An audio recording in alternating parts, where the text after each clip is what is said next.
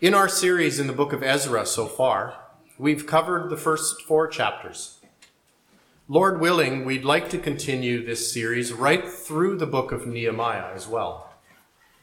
In chapter 1 of Ezra, we saw how Cyrus the Great of Persia conquered Babylon and released the Jewish exiles, giving them not only permission, but also encouragement to return to Jerusalem and its surrounding area to rebuild the temple so they could worship the Lord there. In chapter 2, we are given a list of the first wave of Jews that packed up and headed toward home. Special mention was made of the priests and Levites that were part of the migration. We noted that this was only a small percentage of the Jews in Babylon. Most chose to remain in comfortable captivity. In chapter 3, as instructed by God, the Jews rebuilt the altar so they could begin sacrificial services as prescribed by Moses. Once the altar was completed and worship resumed, they laid the foundation for the temple. Some folks wept because they knew it wouldn't measure up to Solomon's temple that was destroyed by Nebuchadnezzar. Others shouted for joy that the temple work had begun. In chapter 4, enemies show up and devise all sorts of schemes to discourage the workers and stop the work. Ezra shows us that the enemies were persistent in their opposition for the entire rebuilding project. Today we will begin chapter 5, in which Ezra jumps back to the beginning of the building of the temple to tell us in more detail what was taking place during this important time. As we go through our message this morning, I want you to be thinking about the principles of encouragement that God lays out in the text for us. We are going to spend a majority of our time this morning looking at the 2 prophets, Haggai and Zechariah. But I don't want you to just hear the information and think, that was an interesting history lesson. Or worse, that was a boring history lesson.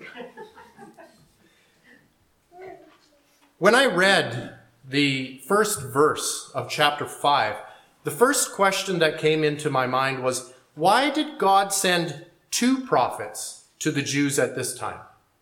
Surely one man could easily have brought these messages from the Lord to the people. In many ways, that's the question I was trying to answer while I was studying this week. And I think I came to a satisfactory, if certainly not a complete, answer.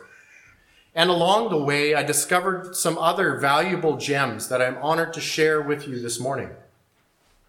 So if you will turn in your Bibles to Ezra chapter 5, we're going to read verses 1 and 2.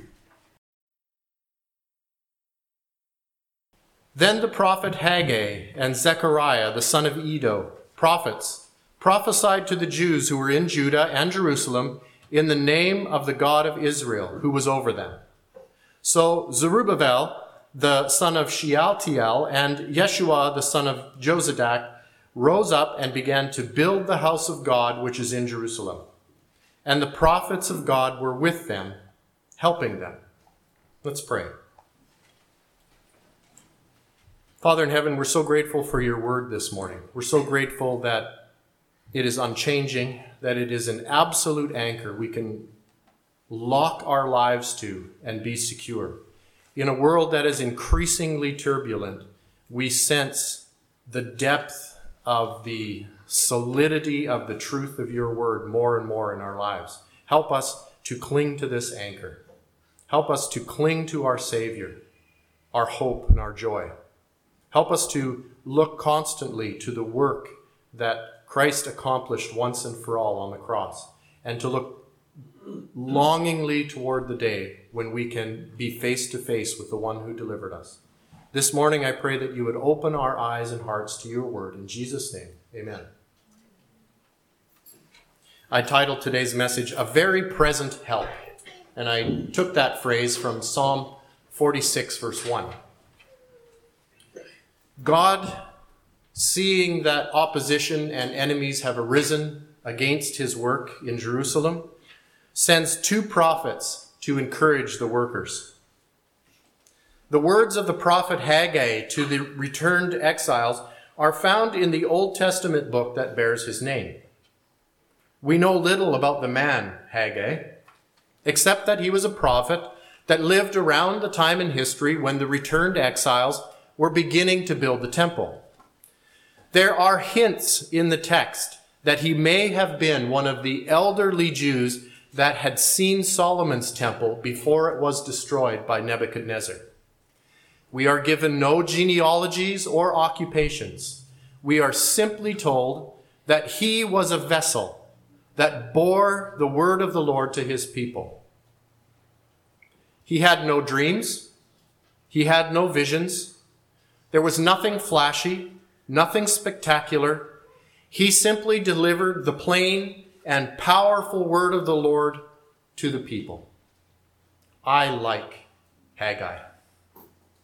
He is a down-to-earth fellow that the Lord used. Gives me a little bit of hope. Haggai gives a series of 5 messages from the Lord over about a 4-month period. Isn't it interesting that this man, he was likely upwards of 70 years old, and he was not a prophet decade after decade after decade after decade, and he grew old, and toward the end of his life, God spoke to the people through him for about 4 months, and that was it. God used him exactly the way he wanted to use him, and Haggai was faithful. These 5 messages I've summarized for you in the outline over about 4 months. The first message that he gave them was, consider your ways. The exiles had begun well. They had built the altar and laid the foundation for the temple. Then, due to the pressure and discouragement they faced, they stopped building for about 9 to 15 years. It's a little bit hard to tell from the text exactly how long, but it looks like it was at least a decade.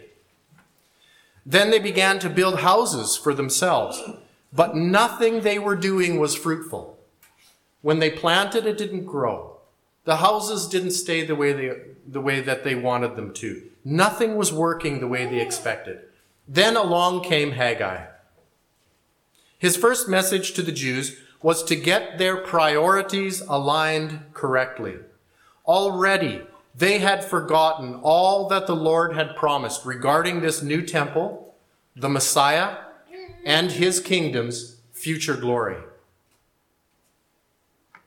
The second message he gave them is, I am with you.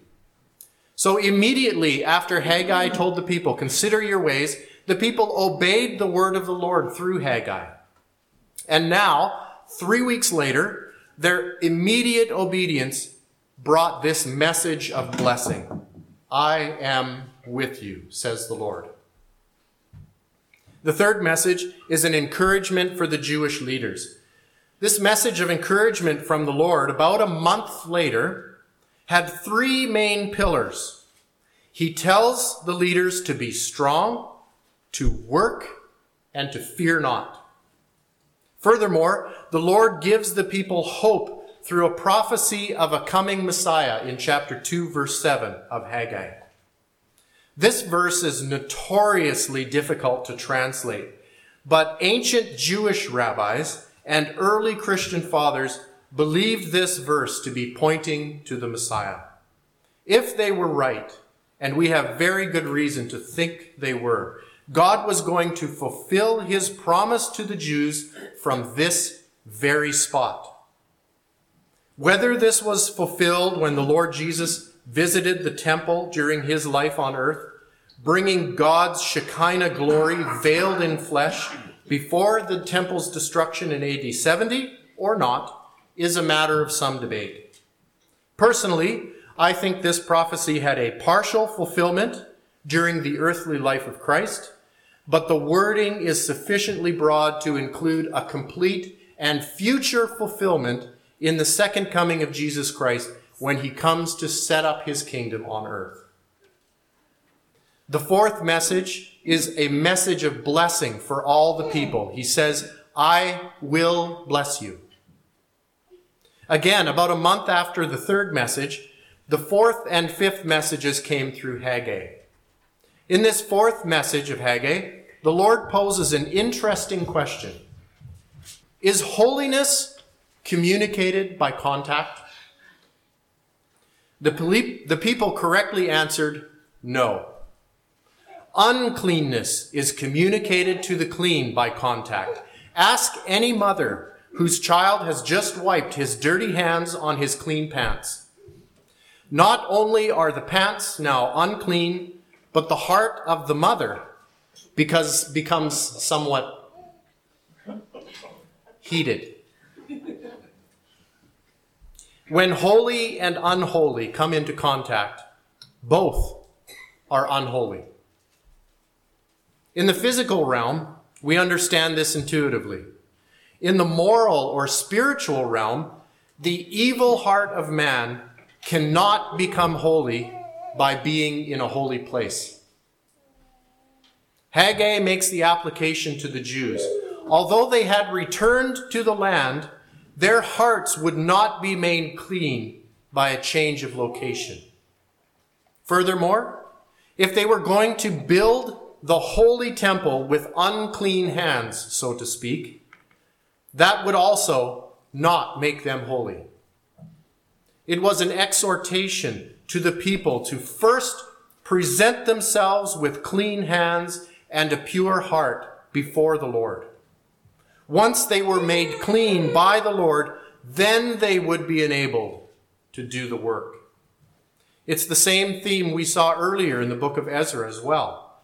First, build the altar where sin is dealt with. Then the rest of the work can commence. As Christians, our altar is the cross. That's where we first go.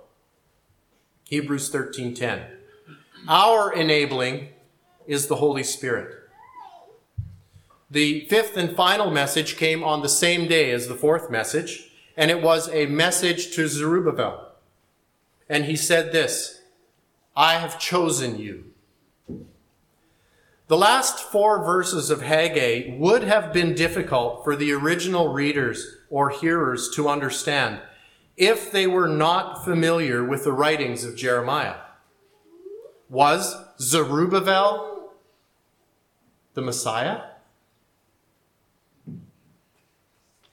We will talk about this more in a future message, but I think we need to look briefly at Jeremiah 22 to see the significance of Haggai's final prophecy.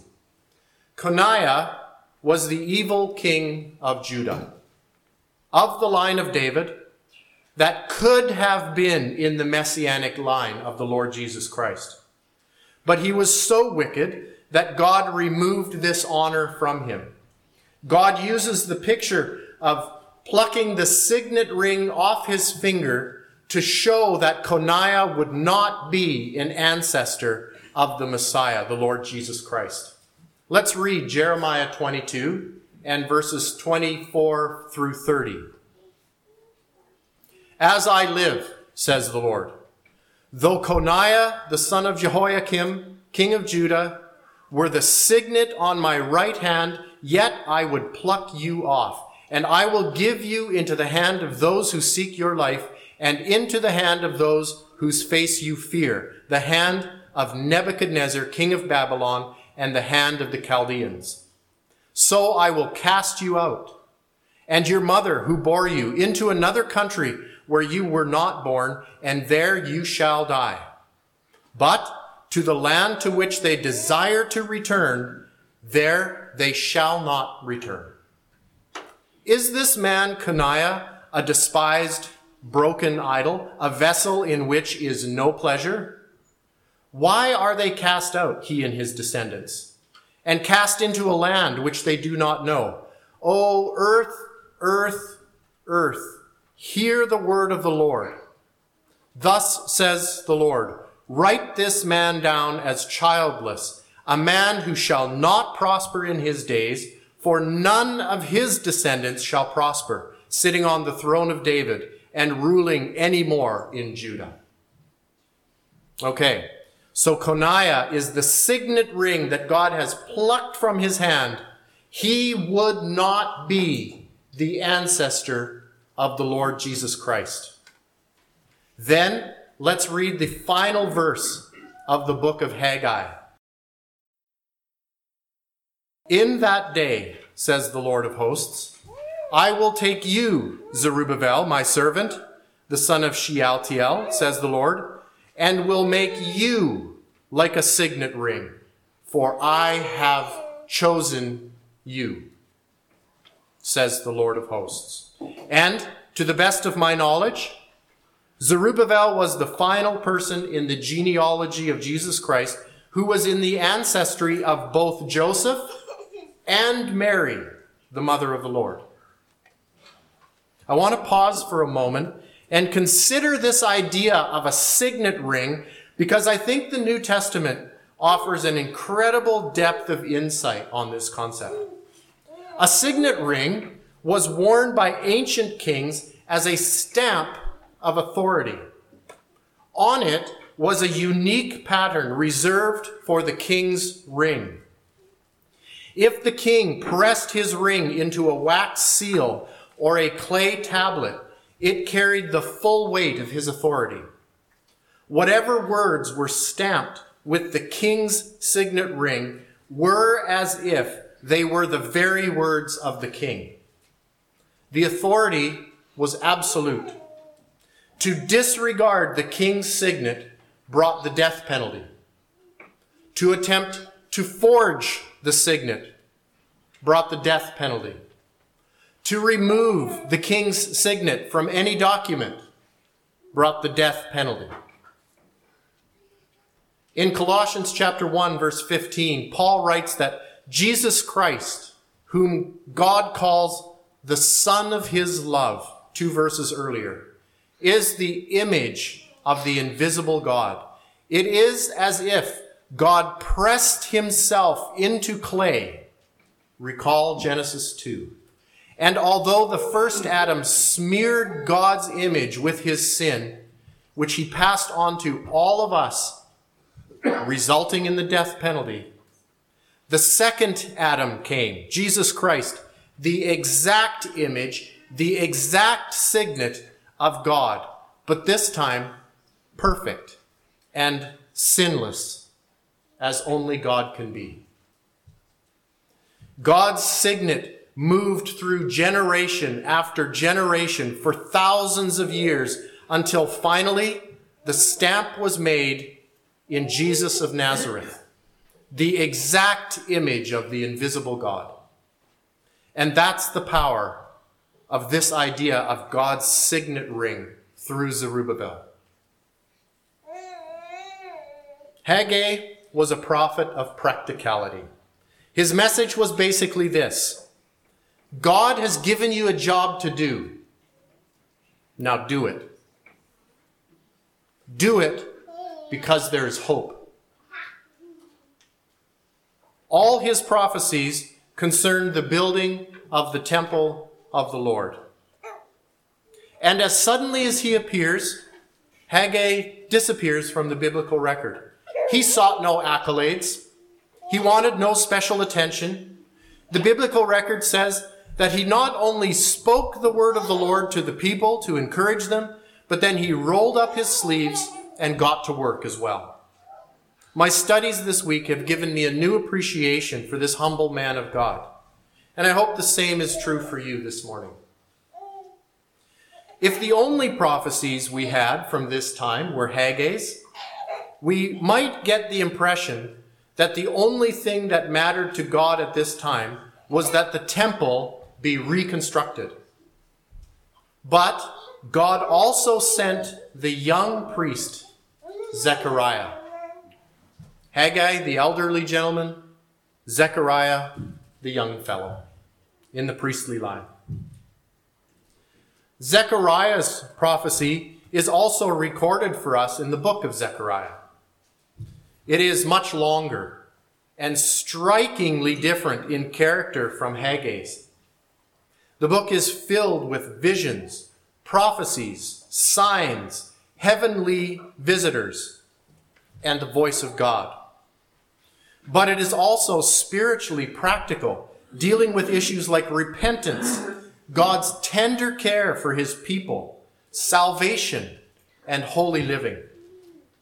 It seems that we can divide Zechariah into two main parts. Chapters 1 through 8, covering about 2 years, were about this time of rebuilding that we're discussing in our series in Ezra and Nehemiah. And chapters 9 through 12 coming much later.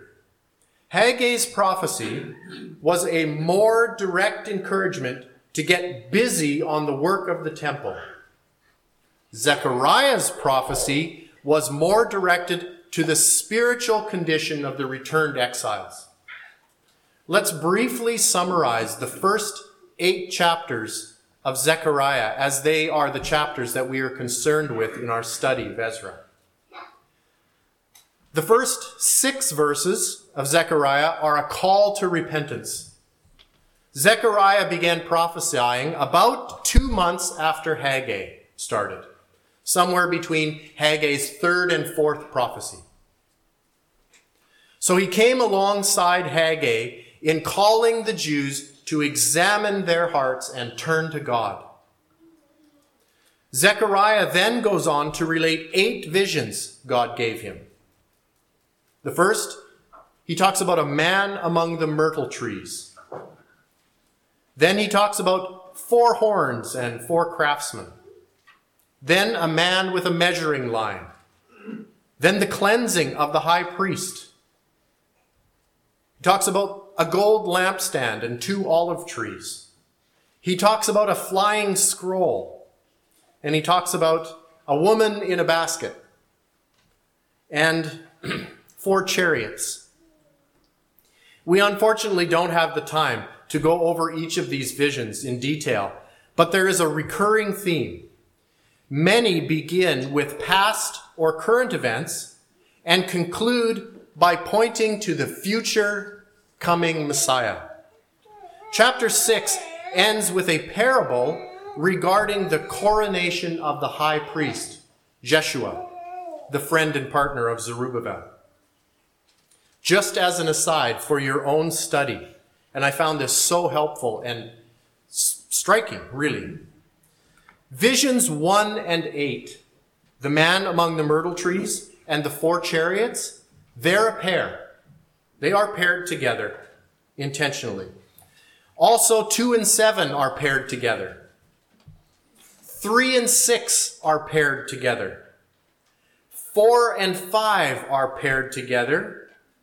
And then the 9th part, that parable about the priest, the crowning of the high priest, Yeshua, ties up visions 4 and 5 in a remarkable passage pointing toward Jesus Christ.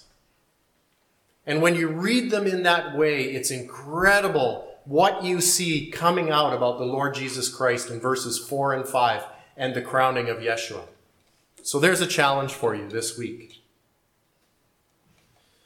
So that's chapters 1 through 6. Finally, in chapters 7 and 8 of Zechariah, men come to Zechariah with a question regarding fasting.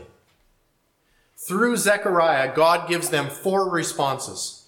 Number 1, he rebukes them for wrong motives. In verses 4 through 7, the Lord points out that the relationship between God and Israel had become a one-way relationship. God gave and gave and gave and gave, and the people just took. When the people fasted, they fasted for themselves. When the people feasted, they feasted for themselves. Their motives for religious practice were only selfish all the time. What can God do for me? How often have we come to church with that attitude? What can God do for me? I need to go to church to get fed. What is it that God is going to give to me? And God rebukes these folks for that same attitude. God reminds them that the prophets before the captivity, Isaiah, Jeremiah, others, told them what God required already. They didn't listen then, and they weren't listening now. One of those prophets was Samuel, who put it the most simply, in my opinion. Samuel said this: "To obey is better than sacrifice." To obey is better than sacrifice. The second response to the question about fasting was a requirement that the Lord have for repentance. Look, you guys, I've pointed out where your failings are. Your heart is in the wrong place. It's time for you to turn. God tells the people that they must not make the same mistakes their forefathers made. They were told to turn away from disobedience toward obedience.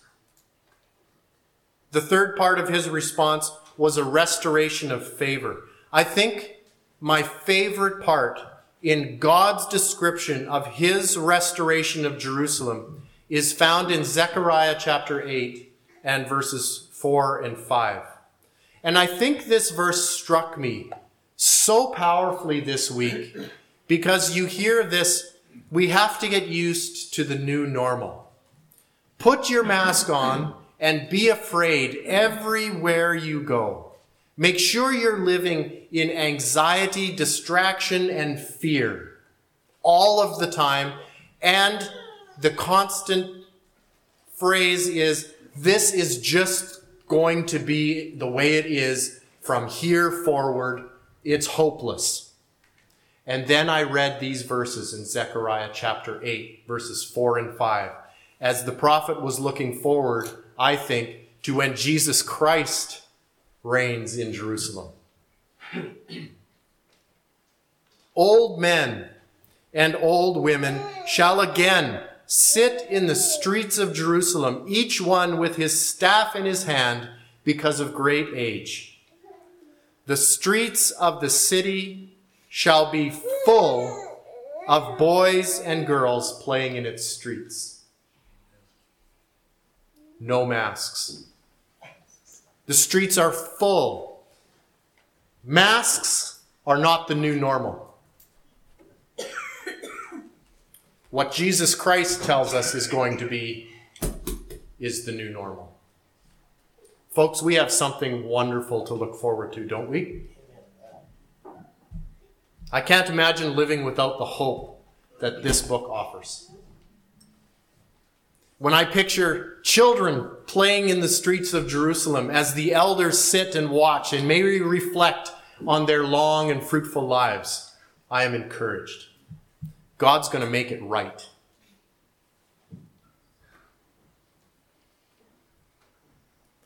The fourth response that God gives to these men in their question about fasting is this: your fasts will become feasts. I can't help but wonder if Jesus didn't have this passage in Zechariah in his mind in Mark chapter 2, verses 18 through 20. Let's read that together. The disciples of John and of the Pharisees were fasting. Then they came and said to him, Jesus, why do the disciples of John and of the Pharisees fast, but your disciples do not fast? And Jesus said to them, can the friends of the bridegroom fast while the bridegroom is with them? As long as they have the bridegroom with them, they cannot fast. But the days will come when the bridegroom will be taken away from them, and then they will fast in those days. Zechariah seems to be looking beyond the days of fasting once again to the times when the people have the bridegroom with them and they feast once more. Their times of mourning have become times of great celebration. And God has promised it to us in his word. When I introduced this message, I told you that one of the questions I was trying to answer was, Why did God send 2 prophets to encourage the people? In a nutshell, I guess my answer is this. As human beings, we have a material part and an immaterial part.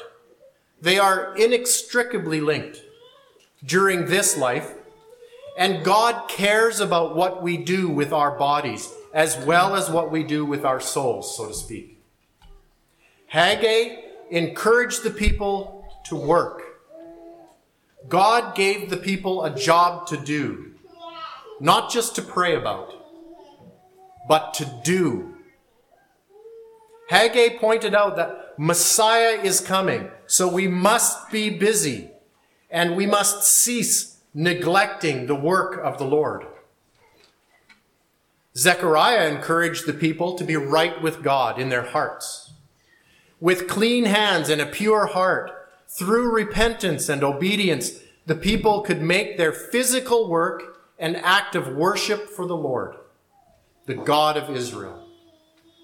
Zechariah pointed out that Messiah is coming, so we must submit our hearts to the Lord and serve him from the depth of our spirits.